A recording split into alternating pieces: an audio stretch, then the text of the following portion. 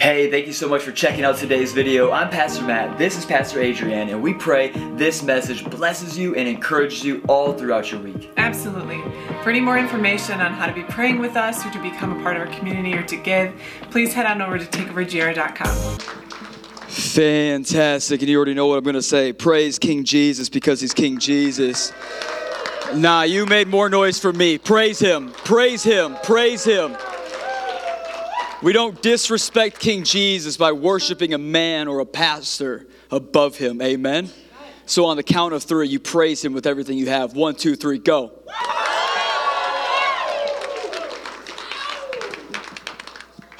Man, what a time. What a time. Can you guys give it up for Takeover Worship as well? Just honor them. So grateful for the sacrifice. Oh, Lord Jesus, come. Okay. Whew. He's in the room. He is in the room. He is in the room. Amen. He is in the room. And I can't wait to take another drink. I can't wait to take another dip. I can't wait to be here again and just worship the King of Kings and Lord of Lords with you. This morning, we'll be continuing our year-long prophetic word coming out of Luke 12:49, that Jesus' chief concern, the entire reason he came, was so that he could establish for himself a fire upon the earth, a bride, a body so set on blaze on him that we would be a signal flare to heaven that, Lord, if you're coming, come here. Lord, if you're going to do a work in the earth again, do it here. And that is the whole thing. So literally, we're like week 13 or 14 into this madness. And I pray it's been good. I pray it's been challenging. I pray that your faith has been galvanized, that you've been strengthened and filled with the Spirit thus far. Amen? This morning, real quick before we move forward, something, I just have to say something briefly, quite quick, is... At some point in time, over the last number of weeks, a phrase was used by someone from our pulpit that said, once saved, always saved. And as a pastor, as the pastor of this house that God has given to me, it is my duty, it is my diligence, and it is the chief concern of my life that you would not only be people of great faith, but of pure doctrine. That you would be people of great faith, but have great theology. What is theology? What is doctrine? Thoughts on God. And the best thoughts and the best theology and the best doctrine you can have are God's thoughts on himself. Not yours, not some TikTok influencer's recent revelation that has no scriptural church history backing to it whatsoever. Stay off TikTok. Needless to say, this phrase, once saved, always saved, was spoken from our stage. And I just want to take a moment to tell you that that is not true. That is not in the Bible. That is not what Jesus tells us in his word. In fact, he makes it quite clear, both in John 15 and 16, that he has told us all of these things to prevent us, to keep us from desperately pleading with us to not fall away.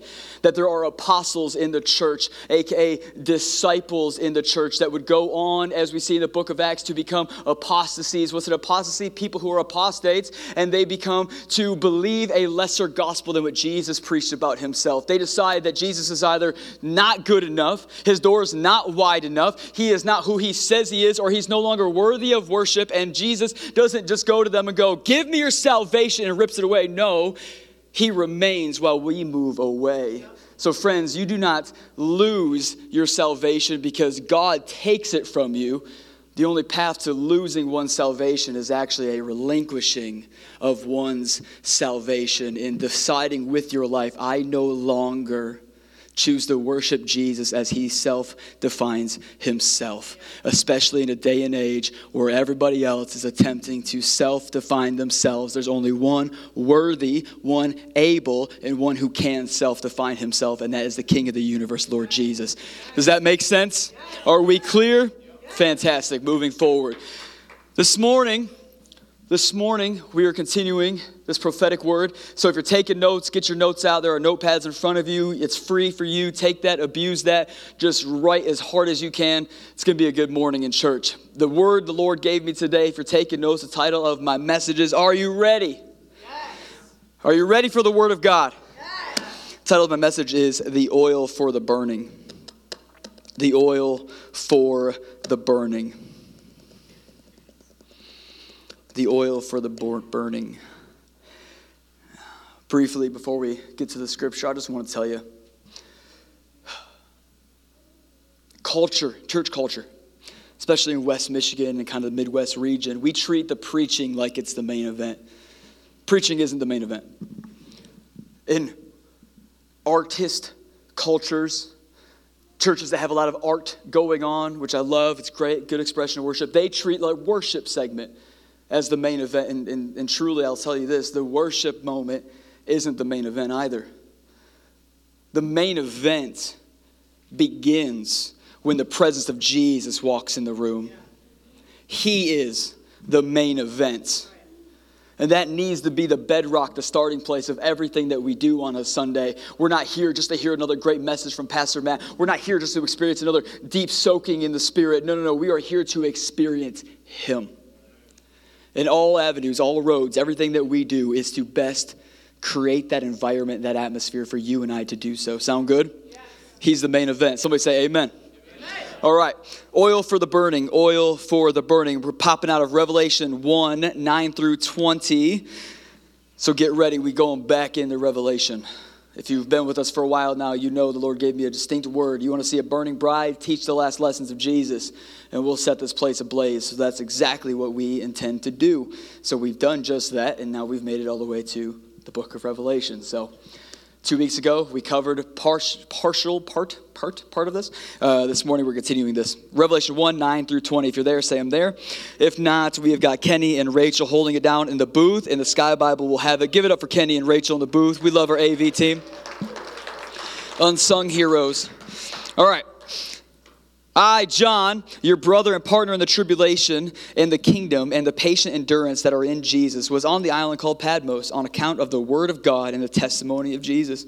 I was in the Spirit on the Lord's day, and I heard behind me a loud voice like a trumpet saying, write what you see in a book and send it to the 7 churches, to Ephesus and to Smyrna and to Pergamum and Thyatira, Sardis and Philadelphia and Laodicea.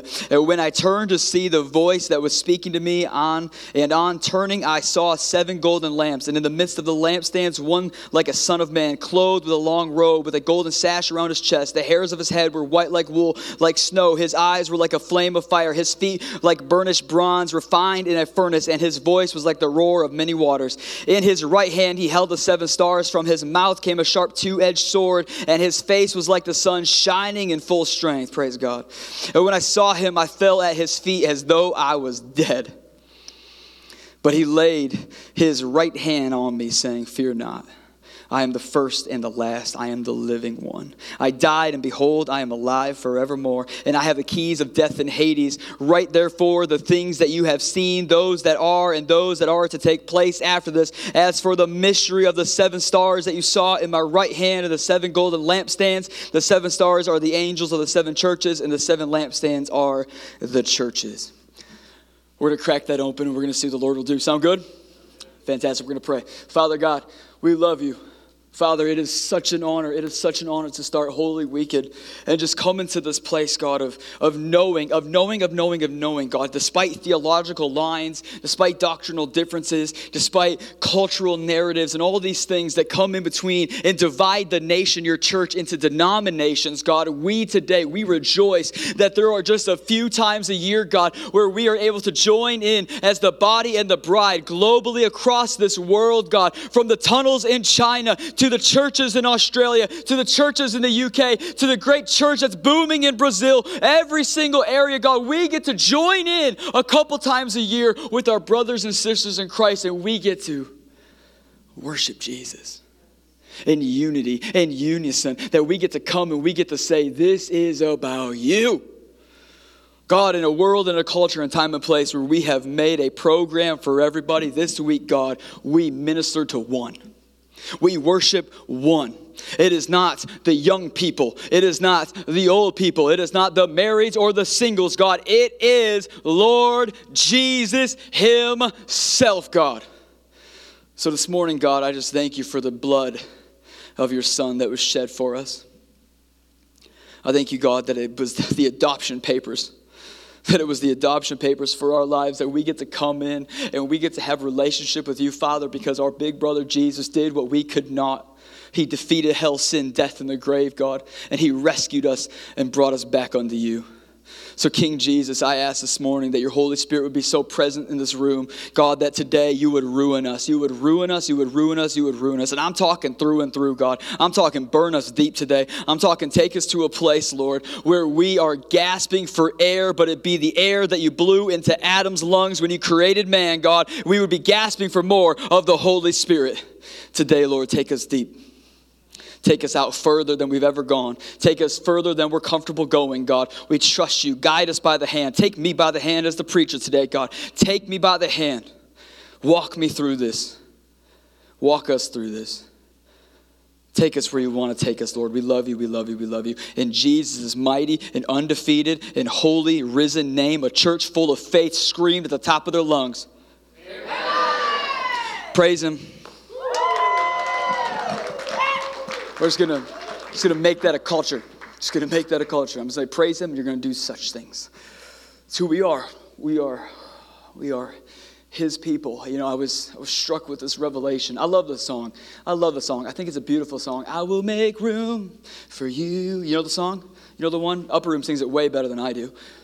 Depends who you ask. If you ask me. Anyways, we say, the church says, we will make room for you. But church, I'm convicted. We don't make a room and we don't give him space. No, we've made a home for him. We've made a home for him. He can have a space somewhere else. He can have a room prepared for him somewhere else. We've decided, no, Lord, we're going to give you a home. Because God, we don't want you to leave. God is not a weekend visitation, deadbeat dad. No. He is the ever-present, faithful Father. Amen. So we made him a home.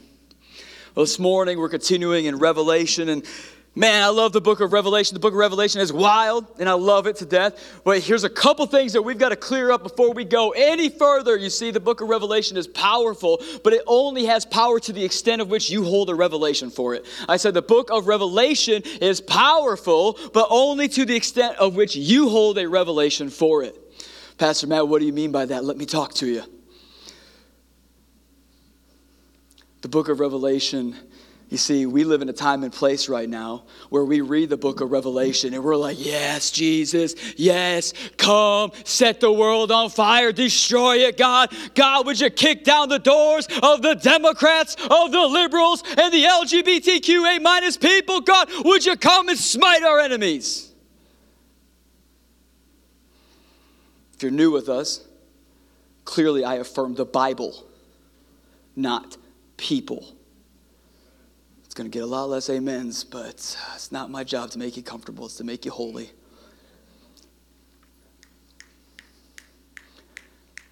Problem with that narrative is that the book of Revelation is not the book of Revelation of the end times. It's not.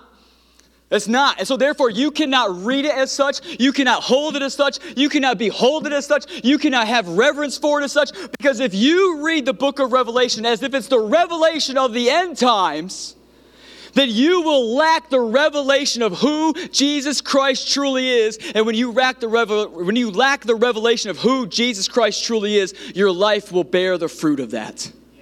Your life will bear the fruit of that. You see, Jesus, he didn't write this to John. He didn't give John this vision. He didn't come to him and say, write this down on a tablet, send it to these churches, my revelation of the end of days.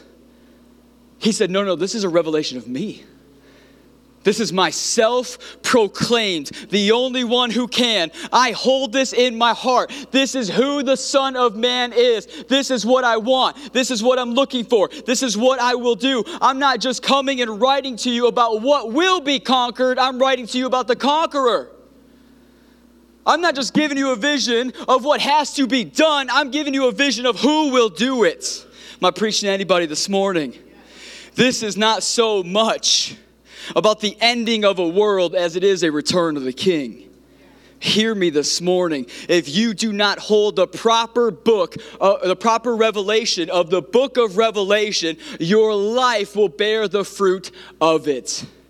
You see, for the early church, they loved the book of Revelation. When John got this vision and how he got it off this Patmos prison island as he wrote it down, I do not know what he had to swindle. I don't know how he had to do it. But if you were here 2 weeks ago, you know the story of how he wound up on Patmos alone on a prison island after being boiled alive in oil.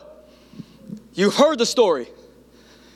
And somehow he had this vision and he got it off this island and he got it to the 7 churches and he got it across the world. And now you and I, some almost 2,000 years later, we have the book of Revelation of Jesus Christ. It's not the revelation of the end times. It's the revelation of Jesus Christ. Hear me today. Hear me today. Hear me today. This is a book that the early church held in such rich esteem. It was the favorite book to gather around, but not because they had a bone to pick with Rome or because they hated China so bad or the Asian countries at the time. They didn't have this significant issue that was taking place that overarched and eclipsed their love for Jesus. You see, they lived at a time with Rome. They have the writings of Babylon. They've gone through what you and I have gone through. You think this transgender madness is new to the earth? No, we've seen this before. And what happened in Babylon, happened in Rome, will happen in America unless the church rises up and we get a framework for the book of Revelation. And that's a return to Jesus because Jesus is returning. Preach to anybody this morning. And if you don't know, Babylon fell, Rome fell, and I want to be a church that prevents America from falling because we somehow, by the grace of God and strong men and women who love Jesus beyond every reputation and every other idol, chose to save the soul of a nation. Well, Pastor Matt, you're getting real political about it. Yeah, I am. Because I saw a video that I chose not to play this week, even though I really wanted to. And it was in the Netherlands where there was children, for God's sake, children who had the lights and the LED signs, who had their own youth pastor in the world. And he brought out naked men and women who have elected to cut off their body parts, to say, I am how I feel, not what God made me. Check me out in all my indecency and brokenness and perversion to children.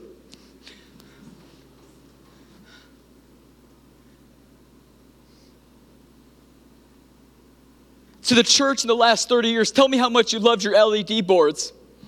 Tell me how much you loved your fog machines. Tell me how much you loved your 5 steps to a successful marriage ministry. Tell me how much you loved everything but Jesus, because the world is now sick because we need Jesus. I preach to anybody this morning? I can't allow that to happen. And I need you to come with me. We can't allow this to take place. We've got to get a framework for who Jesus is. You see, for the early church, they sat around the book of Revelation and they held this conviction deep inside. And they lived with such a conviction of, is this the state? Is this the condition? Is this how I want to be, how I want my marriage to be, how I want my purity to be, how I want my sexuality to be, how I want my gifts to be? Is this how I want my mouth to be, my speech and conduct to be? Is this who I want to be when Jesus returns? And suddenly the return of Christ gave framework for how they are to live. Not just how they worship, not just how they respond to preaching, not just how they come and do church once a week on a Sunday. No, the book of Revelation gave a framework for how they are to live. But see, we live in a time and day where we have condemned hellfire and brimstone type of preachers. We're trying to cancel people who gave their lives, friends, to say, no, repent, turn around, hell is real, God is greater, and He has a plan for your life in this earth and after it, and hopefully it's not hell. Amen? But we've condemned that kind of preaching. And because we condemn that kind of preaching, we've swung the pendulum the other way. And we have widened the gate that is narrow. And we've opened it up and elected to go through the wide gate. And we hope and pray that 5 of us out of 5,000 of us actually make it into heaven. And pastors somehow are content with that. I can't be content with it. That messed me up. That video messed me up. The fact that the Grand Rapids Pride Center down on Lyon Street, HQ, has its own youth group listed on its website. In my city, where I'm called to see Jesus take over? Are you kidding me? Not on my watch. Not on my watch. It's the same fever. It's the same fever that the early church lived with when they got this book of Revelation and they realized he is coming. Who do I want to be? What do I want to be a part of? What is the condition of my church going to be? What is the condition of my worship going to be? What kind of state and condition will I leave Rome in? Will I leave Ephesus in? Will I leave Asia in? What will I leave this condition in when it's my time to return to heaven or Jesus comes back? What will I be presenting to him? And that framed their life. You see, we've condemned hellfire and brimstone preachers, and we've gone, well, no. We can't do fear-based worship. This isn't fear-based. The early church didn't see this as fear-based. We preach fear-based because we're worried about hurting people's feelings. I care far less about how you feel, and I care far more about you being presented pure and blameless and good and faithful servant on the last of days. That's what I care about. I love you. We can talk. You can ask me questions. I will mourn with you, cry with you, rage with you, get excited with you. I will come and celebrate with you. But above and beyond how you feel is how you are presented that matters to me. I want you, because guys, I'm going to stand before God one day, and I'm going to give an account for my life and my wife and this ministry. And if you were in this house even just one time and you decided, Matt's too much for me, okay, but at least I know that I faithfully gave the word of God to you in an attempt to make you holy. God says, be holy as what? I am holy. And today, we hear this kind of preaching and we think, well, is this where you want to be when Jesus comes back? And it's like this shudder and this fear and this shaking. And we take that saying and we take that phrase and we take that idea on as like, oh, God's going to come back, he's going to smite me. Truth be told, maybe. Because it's pretty clear in the book of Revelation and through what Jesus said in his own personal ministry that people are going to do a lot of things in my name, but they never had familiarity with me. I never knew them. Depart from me, I never knew you. That's why, we're going to get to this in a minute, but that's why your salvation is so important. That's why your holiness, your intimacy with God. And it's impossible, friends, to achieve holiness by religion. However, it is possible to receive intimacy through religion. Well, Pastor Matt, we're not supposed to like religion. No, that's just because you and I, again, we've got a softball version of what religion is. In West Michigan, we think of religion as this being underneath a pastor's satanic thumb and rule of approval. That's what you think. No, religion is the framework. Religion is a framework. It is the fireplace that allows the fire to burn. It is what keeps it practiced. It's what keeps it safe. It is where you can put the logs, where you can put the fire, where you can stand at and be made warm at. It is the housing for the Spirit of God. You see, the reason religion can birth intimacy is because some of us, we need to get super practical with our intimacy with God, where we decide whether I feel, whether I receive, or whether he meets me there face to face in this moment. I have made a framework for my life, religion, to meet with him. Pastor Matt, you trying to redeem the word religion? I am. Because originally when the 13 colonies was birthed, the word religion actually meant to set the church on revival. Religion actually meant revive the church. Did you know that? No. Because we're in West Michigan. We've made a mess out of this word. But it's the church's word.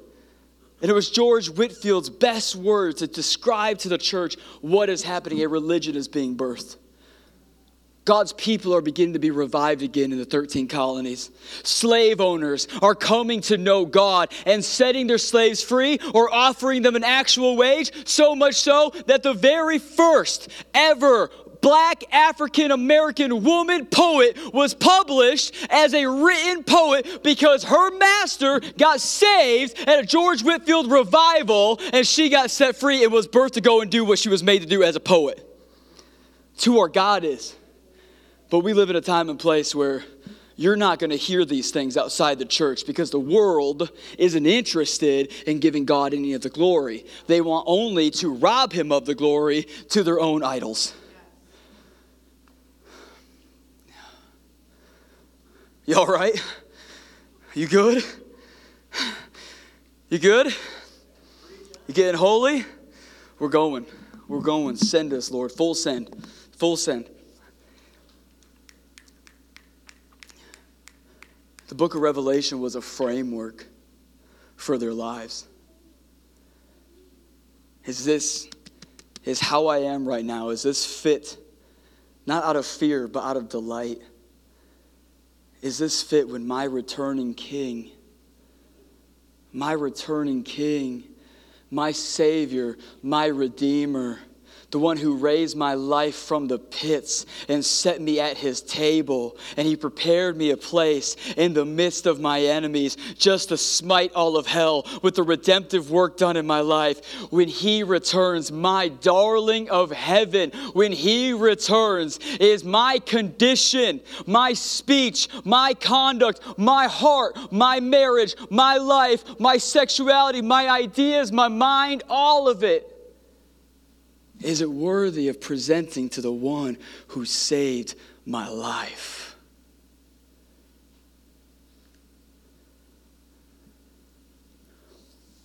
The world will use fear to corral the sheep, but the Lord uses love to call the sheep.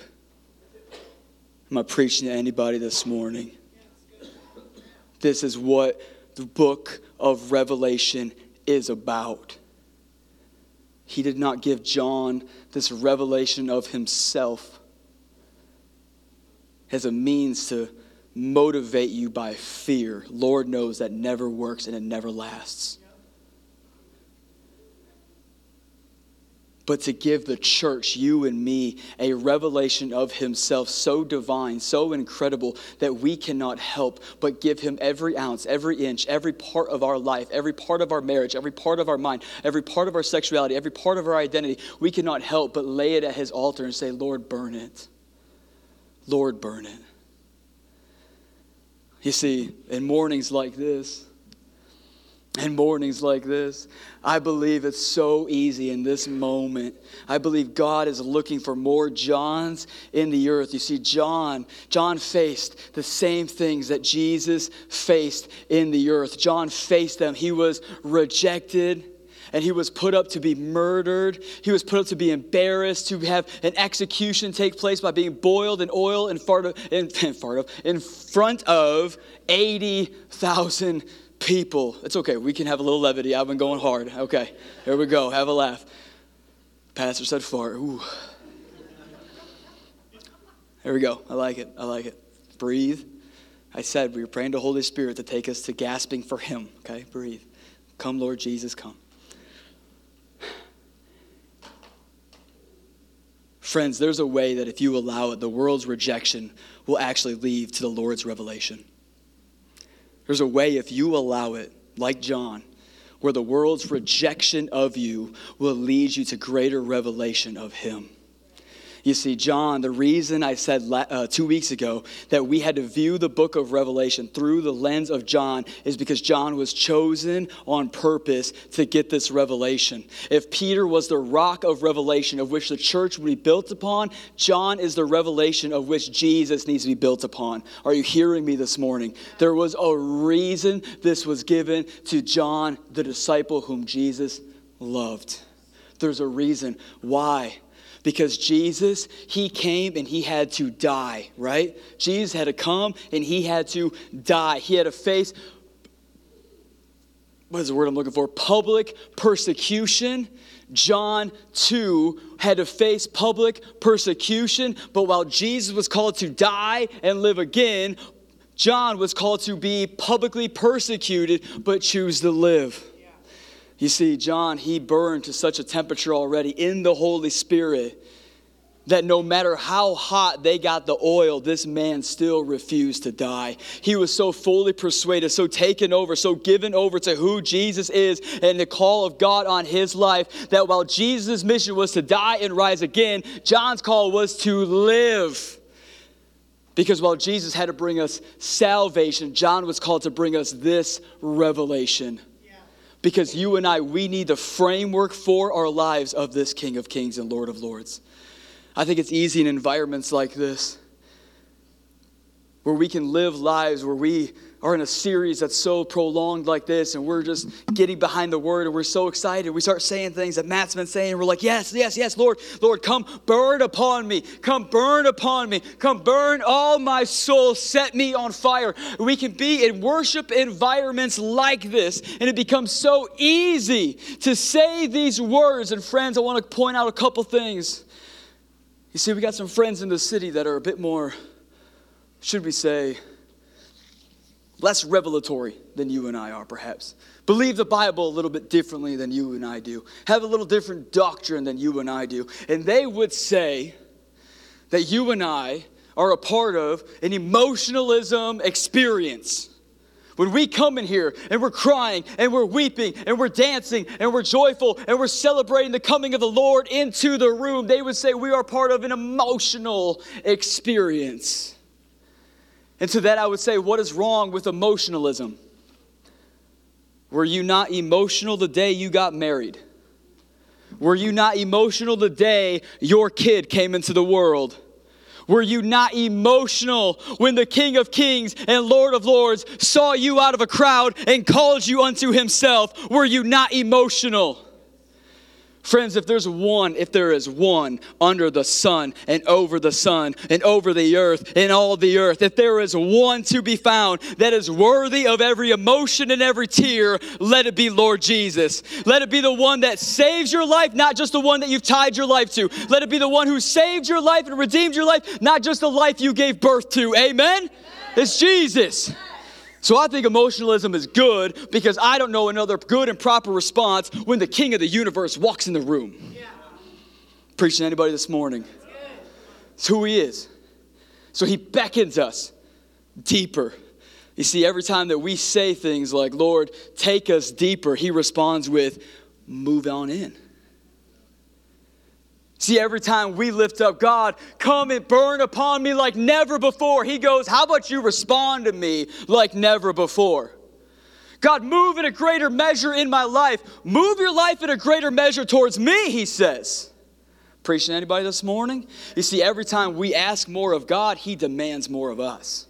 Every time we ask more of God, he demands more of us. The very presence of God demands that you and I, we take another drink, we take another dip, we go out further. It's who he is, it's who he is, it's who he is. Praise him for me. I can catch my breath. Go.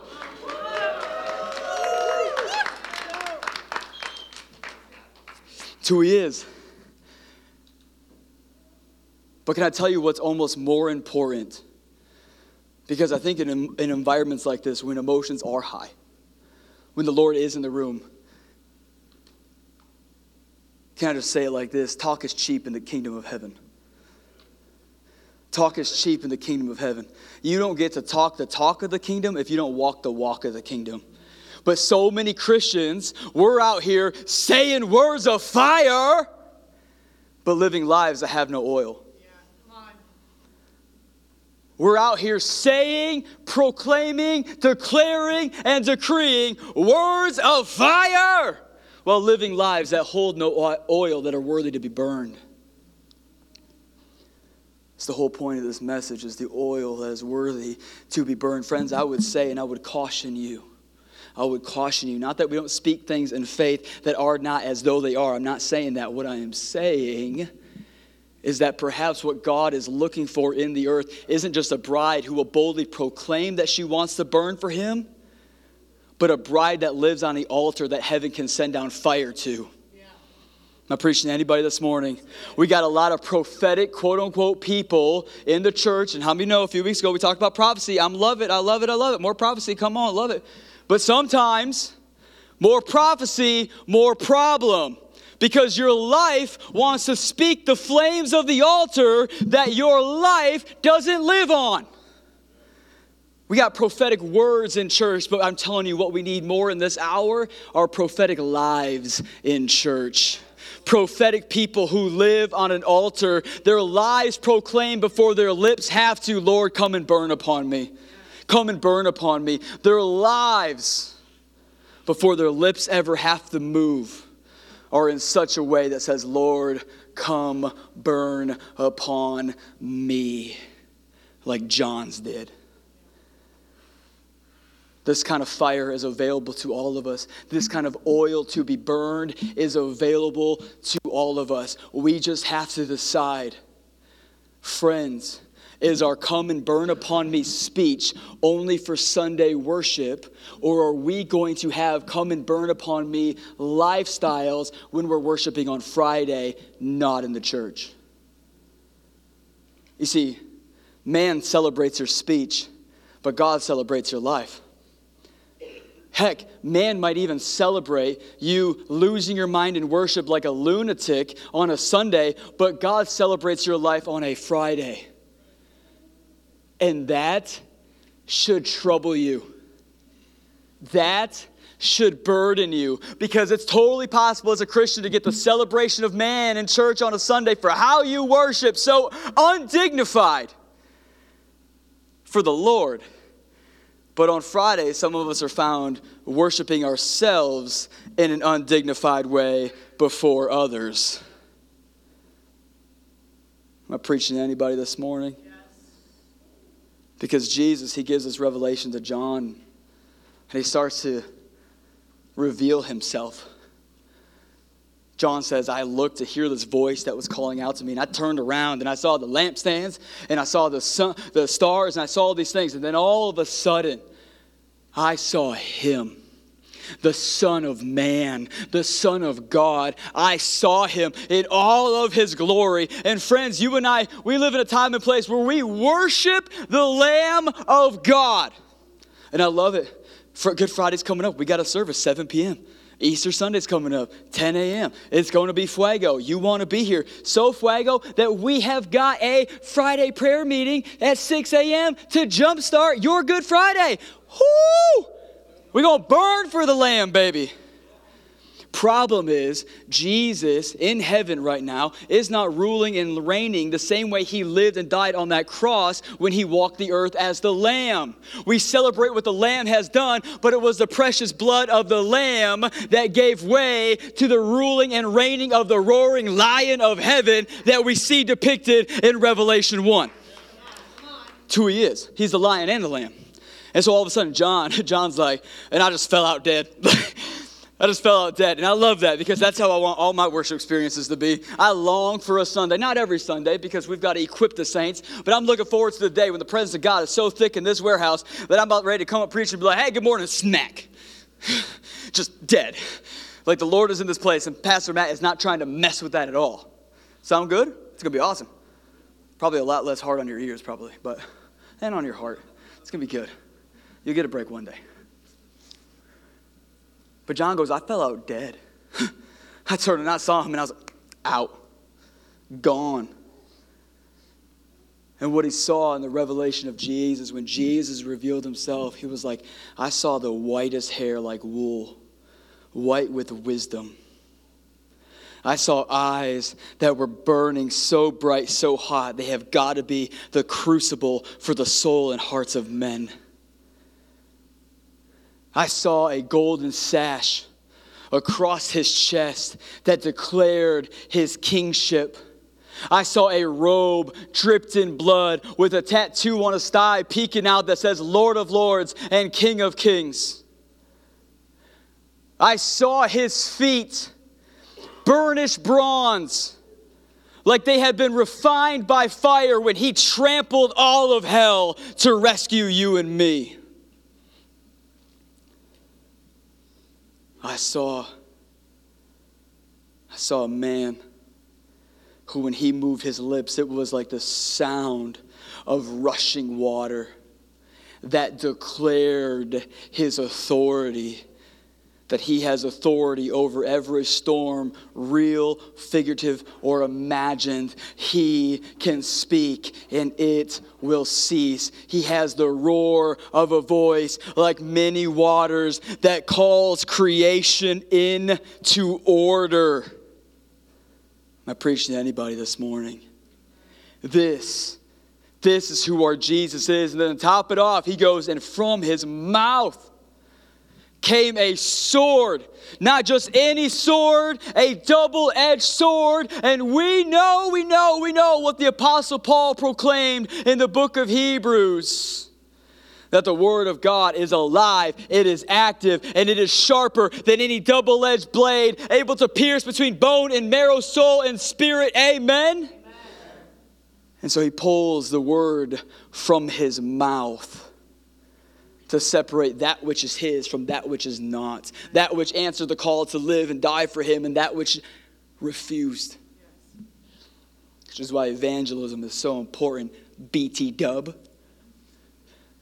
Because as much as I may be disgusted and upset and grieved and burdened by the world that we live in today, Lord knows I want them in heaven. Because them in heaven means that we got them to him on earth, and he was able to work out his mercy in their lives. Preach to anybody this morning.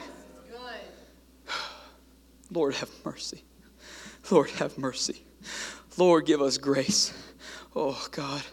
Give us grace for that which we don't deserve, but mercy from that which we do deserve. God, give us grace. Give us mercy. Amen. So John sees this Jesus, and I'm convinced that if you and I saw Jesus, if we held the very revelation of Jesus that John got, if we saw the book of Revelation rightly, friends, we would never ignore Jesus. How could we? How could we? This is the man with fire in his eyes that when I lock eyes with him, he exposes me in the most for real, ferocious, while also simultaneously kindly and loving way possible, where I am acutely aware of everything that is wrong with me, and I am supremely aware of everything that is holy and right in him, and he exchanges it.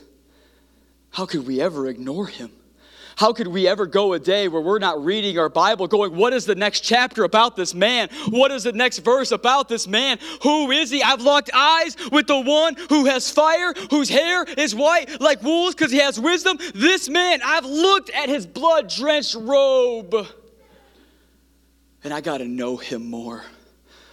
Friends, if you knew this Jesus the way John did, there wouldn't be a single prayer, big or small, that you would refuse or be timid or shy to lift up in anyone's presence.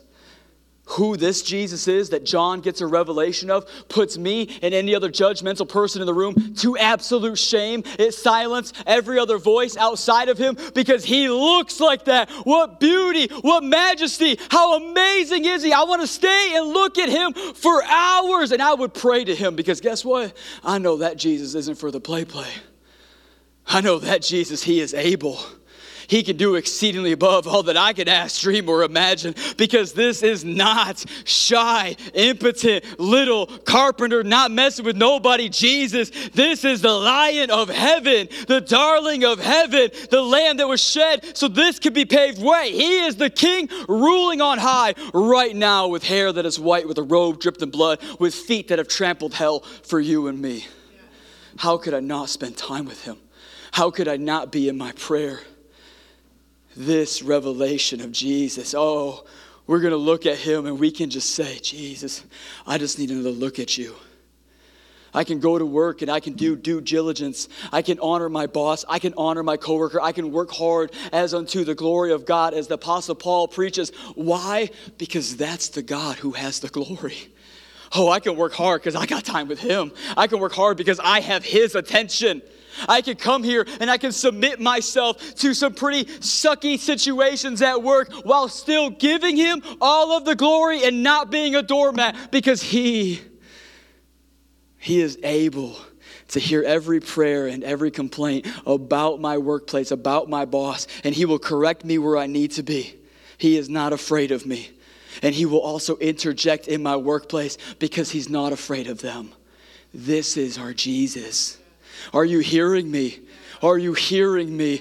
Oh man, that Jesus, I lock eyes with him. I don't need to be on Tinder. I don't need to be on Pornhub. I don't need to go somewhere where I am being pleased and taken advantage of and all the other things that are going on. I don't need to subject myself to perverse acts.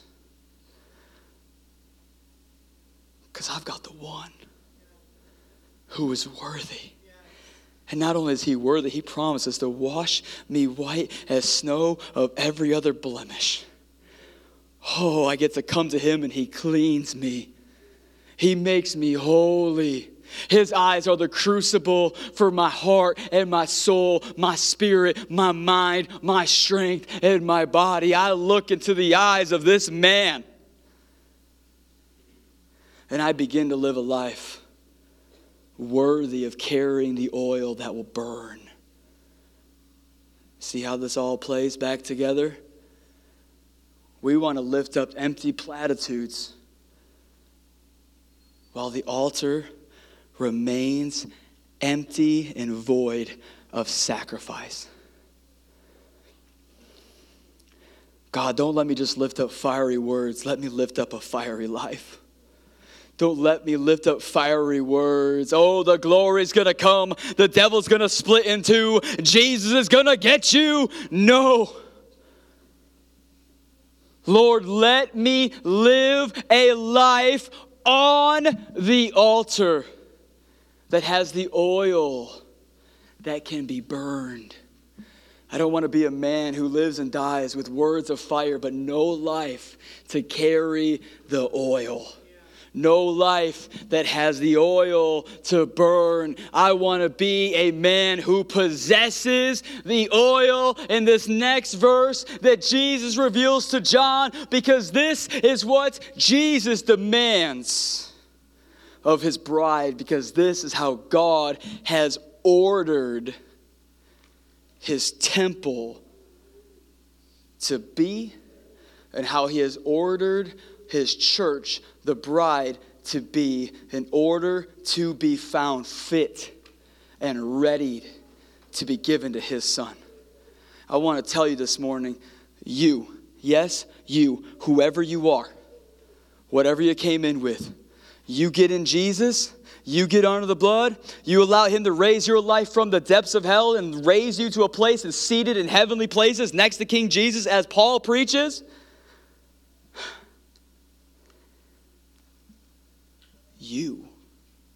You become Jesus' inheritance from the Father. You do. And I hear that and I go, me? What do I have? What the Father has given you, what the Father has grown in you, and what the Father has refined and sanctified you into. That's what you have to give him. That's what you have to give him. And so John, oh, I love this. It's my favorite verse. It's probably my favorite verse. It really is. I love it because I'm just a fanatic when it comes to history. All of a sudden, John, he's like, it's though as I was dead, but I saw the Son of Man moving between the lampstands. He was moving between the lampstands. Now, John was a real good Jewish boy. John was always in synagogue. John was always learning. John was hungry for God before he met Jesus and was hungrier for God after he met Jesus. Amen? How we should all be. He's hungry for him. And so all of a sudden, when he saw that, he knew exactly what was taking place in that moment. He was taken back to synagogue, and all of a sudden, he goes, Exodus 27. Exodus 27. I am seeing Exodus 27, verse 27 played out in real time. Jesus, help me. And all of a sudden, he goes back to Exodus 27. And the reason this is so important is because, friends, whether it was the Garden of Eden, God's first temple, whether it was Moses' tent of fire, the next temple, or whether it was the temples and tabernacles that God called the Israelites to build, from the Israelites to David to Solomon, whatever it was, to synagogues in the New Testament, whatever it was, when God said, I am creating a temple for me to dwell among my people, there was always a what? In order to the temple. And then when Paul says, you Do you not know that you are the temple of the Holy Spirit? That no longer does God just simply dwell in warehouses built by man, but instead he came and he lives after Jesus ascended into heaven in every man that would call upon the name of Jesus. Do you not know, man, woman, you are the temple of the Holy Spirit. And as a temple of God, you have a divine order for your life, because the Bible declares glory follows order. Amen.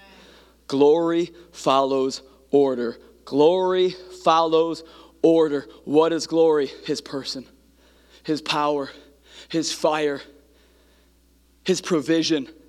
His glory is him. When the glory comes in the room, it is the tangible manifestation, presence of Lord Jesus dwelling not just in his people, but upon his people.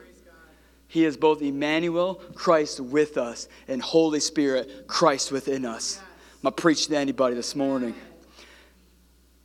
And so, friends, there is an order to your life for you to receive the most amount of glory that you can this side of heaven. And I don't mean glory, again, we put this to rest in January. Glory is not fame. God is famous enough. The Son sings to him when you and I remain silent because we're offended at him. He doesn't need to humanly fame. Glory isn't fame. There's a reason in the Old Testament he will be famous in all the earth. There's a distinction. Glory isn't fame. We need to kill that dead. He's famous enough. Rocks cry out when you and I refuse to. He's famous enough.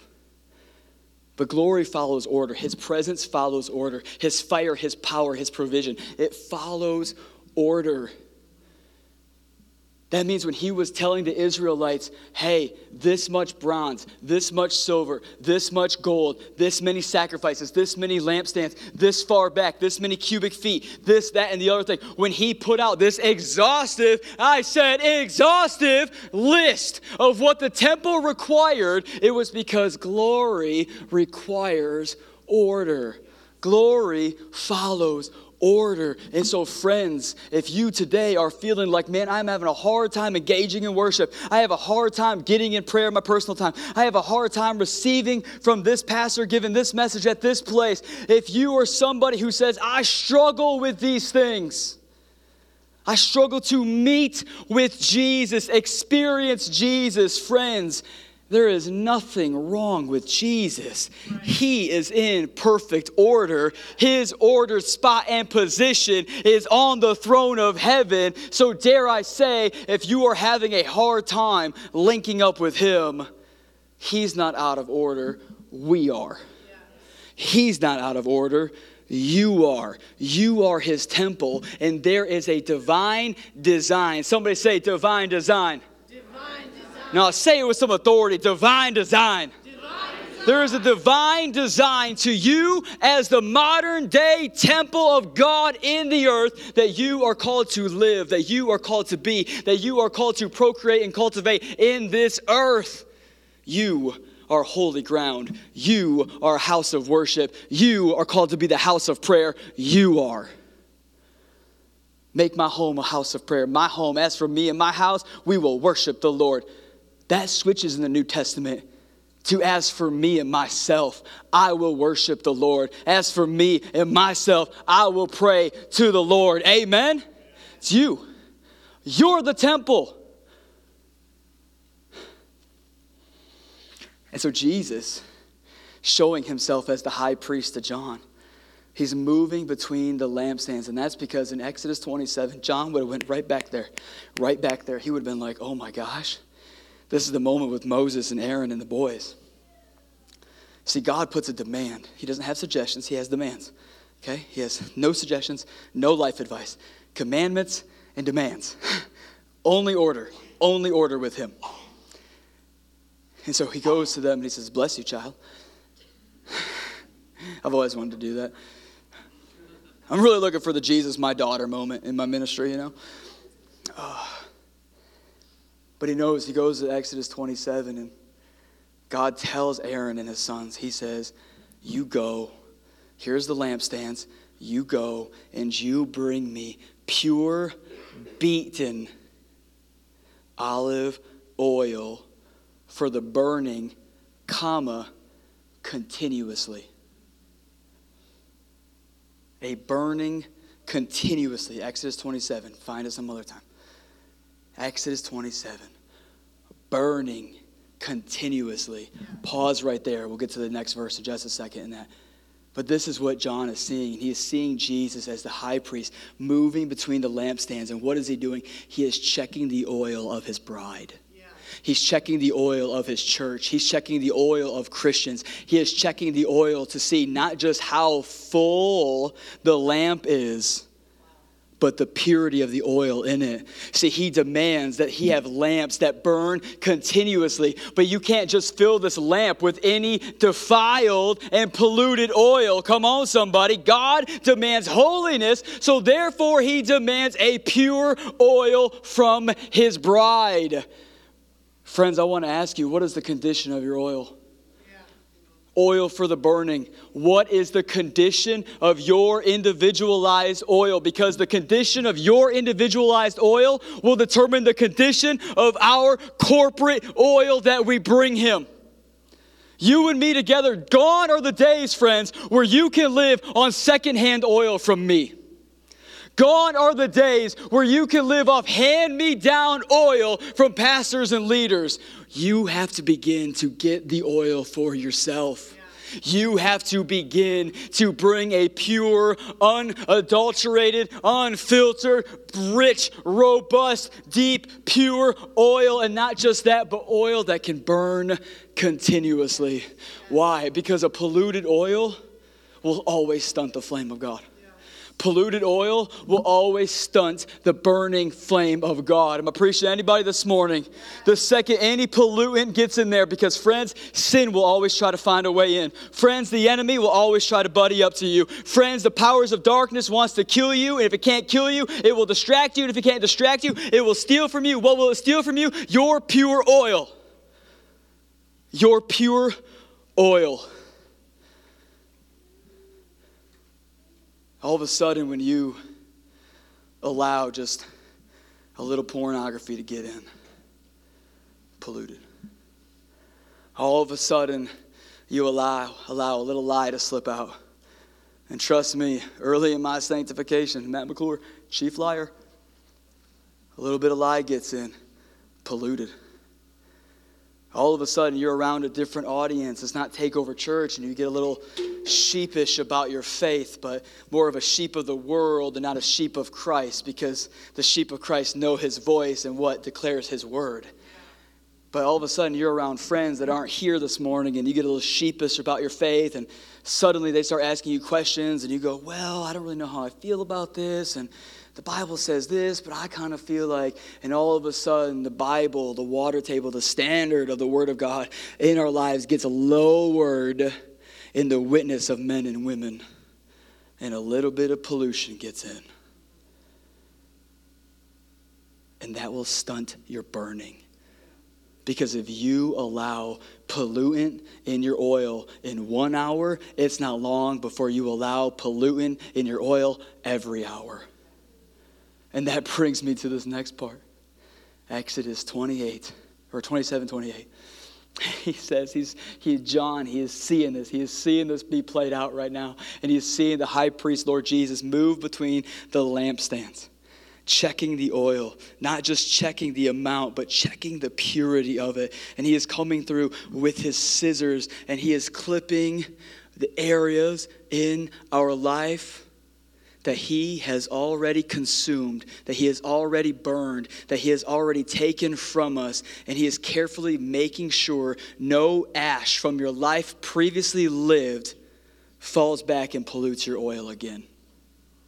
He's a careful high priest. He's a shepherding high priest. He cares more about your sanctification, your holiness, and your salvation than you do. Amen. So he comes in and he's making sure that no ash, no remnant of the person you used to be falls back into the person he has raised to life. And then this next verse. I'll move through it quickly. This next verse, Exodus 27. He says, and Aaron and your sons, you tend to the oil. You tend to the flame. You tend to your lampstands day and night. So not only is the fire commanded and demanded to burn continuously, commanded and demanded to be pure so that it can burn continuously, but the saints, the church, the Christians are commanded to tend to their flame day and night in perpetuity. Oh, why is that? Because God knows you better than you know you. And God knows you better than the people you think know you. God knows you emphatically, every part about you. Things you've looked at and you've never spoken a word of, he knows. And he is telling you, I know that some of my church have no problem tending to their flame during the day because they wish to preserve their witness to their coworkers in their office place whom they see every day. But he knows we are sinful little bandits and that the second we're out at night, we have no problem not tending our flame in the nighttime because we're at the bar and we make an excuse and we go, guess what? I'll never see any of these people again. Who cares if my witness gets a little polluted? But that's not a life he'll burn upon. That's not a life he'll burn upon. Because your witness in the earth, first and foremost, is not to strangers, is not to family, is not even to yourself. Your witness in the earth, first and foremost, is to him. It's to him. Worship team, you can make your way. It's to him. And so all of a sudden, it is demanded of Aaron and his sons, you tend the oil day and night. Well, Pastor Matt, what do I do if my oil is already polluted? What do I do with, well, I got saved, my oil was pure, my lamp was poured out, God burned upon my life, and after season after season after season, I allowed a little sin to enter in and to begin, and suddenly I am here, and I don't have this rich, robust, deep oil, pure for the bride that can burn. No, I have this polluted, and it's not gold, it's more brown, and I've left it out in the light too long, and I've not tended my oil the way I was supposed to. I've let a little ash get in, I've let a little history get in, I've let a little sin get in, I've let a little whatever get in. What do I do? You see, there's a reason that John goes back to Exodus 27, because what was demanded of Aaron and his sons, what was demanded of Aaron and his sons was that they would bring pure, beaten oil that could burn continuously. God's a way better author than we are. Why? Because purity matters, amount matters, beaten matters. What does beaten mean? It means you've made time. It means you have history with God. It means you have history of making oil. That means you have history of going and get of olives and pressing them. That means you have a history. The beaten is what we today call robust. When we see olive oil on the shelf and it's 100% pure, robust olive oil, that robust means it's been beaten well. It's been pressed well. It's been crushed well. A well-known, studied man knew how to press that olive in such a way and for such a time and with the right speed and the right strength upon it to get the most robust, not just pure, but flavor, richness, depth out of it. So how do you achieve pure oil again? And dare I say, how do you get more pure oil as you go forward? You build a history with God. You see, Aaron and his sons, it was day and night in perpetuity. Day and night, day and night, day and night. How many times? Day and night, after each day and night. every day and night.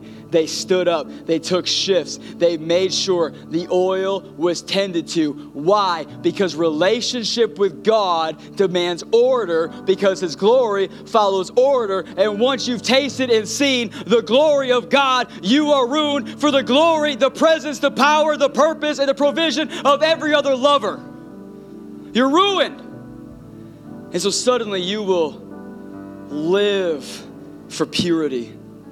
You will live for a robust olive oil. You will live, friends, day and night in perpetuity, tending to your lampstand. Because what matters to you is when you read the book of Revelation and you go, there is a returning king who's returning for me.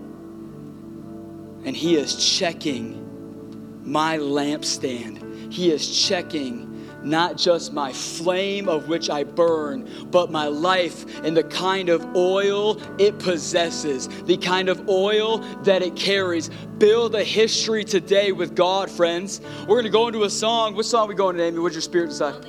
On the altar. Perfect. We're going to sing that first song again. In this moment, we're just an altar kind of church, friends. Just get used to it. I feel like you're always calling people up front. I am. I'm calling you to abandon comfort. I'm calling you to abandon obscurity. And I am calling you to take on conviction and order. The book of Revelation doesn't bring obscurity to your faith. It brings order to your faith. You hearing me? And this morning, this is exactly what we're going to do. Would you stand? We're going to begin today, and we're going to fill oil with pure oil. If you've got polluted oil, or you want more pure oil, and you want to begin day and night tending to your flame, establishing a history with God, establishing years that you can look back on. Listen to me, friends. I love this sign. I love this verse. We have miracles happen here every week. We see demons get cast out. We have not raised the body, but I want to. Kid you not, I'm living for it. But do you know what the miracle that the Lord longs to see in the earth more than any other, that will never be Instagrammed, will never be the subject of criticism by idiot talking heads on YouTube, but is the most holy, pure, and robust and rich oil to the Lord? It is history with God. A miracle that is unseen, unheard of in our day. 20 years, 30 years, 40 years, 50 years with God of stewarding, tending day and night, lampstands that men and women of old can go and give to God when they stand before Him, whether they died and met Him or He returns in our lifetime and He is looking. Either way, we're going to give an account for our oil. We're going to give an account for our lives. We're going to give account not just for the words we said, but the lives that we lived and what our lives said, not just about us, but what our lives said about Him. Is He worthy of pure, robust oil that burns continuously? Today's about starting a history with God that has oil so pure, so robust, that its burning will remain continuously, and it will not be stunted, not by you, not by the one entrusted to stay up with it day and night, night and day. So this morning, as our worship team begins to sing on the altar, I'm calling you out. I'm calling you out. I'm calling you to the front. We got a bigger rug to preserve your knees, because I know that this altar today, it needs your old oil poured out on it as a sacrifice before the Lord, so that He can begin to fill you again with the pure oil, and you can start your history right with God. This morning, I know there's tears that need to come and saturate these carpets. I know there's guilt that needs to be left.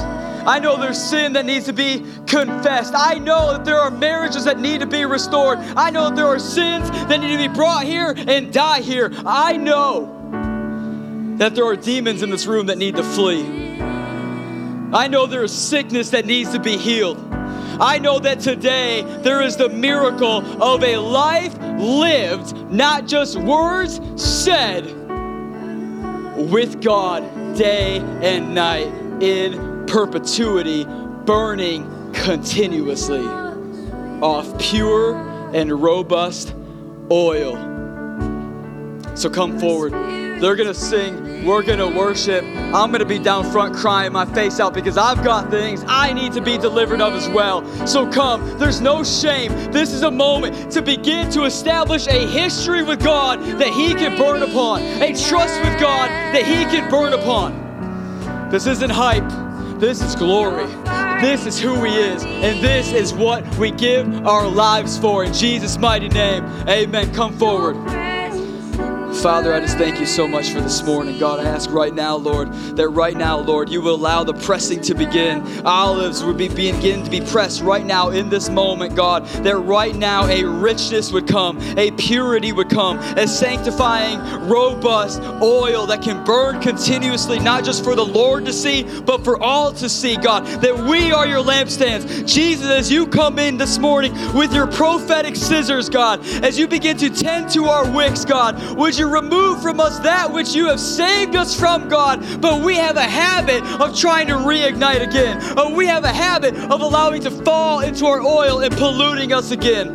Right now, there are men with secret pornography addictions that are being called to the altar. I don't care if you're with your Bible study group. I don't care if you're with people you've been lying to and you've been set free of porn for a long time. Today, salvation has come to this house and there's freedom. So quit lying, quit pretending, get healed, and let the Lord come and burn upon your life at the altar, man. There's women in the room who have deep hearts towards their husbands. Divorced, married, or estranged. And right now, God is saying, I want to burn it. I want to burn it. Give me that polluted oil of offense. Give me that polluted oil of offense. There are women in this church today who have felt overlooked in the church. Felt like they had no place in the church. But instead of having conviction to move towards your calling, you've allowed offense to pollute your oil. Come forward. This is your moment. There are men in this house whose family, as a young man, was sinned against by the church. And he carries not just the sin of his father, but the shame and offense of his father. Young man, come to the altar. Today, we get that pollution out. Right now, worship team, let's vibe on this part, and then we're gonna hit the celebration at the end with the big part. You know what I'm saying? Come, this is for you. If you're not on the altar, start worshiping right where you are. Atmosphere breaks chains, just as Paul and Silas in the book of Acts. Worship where you are.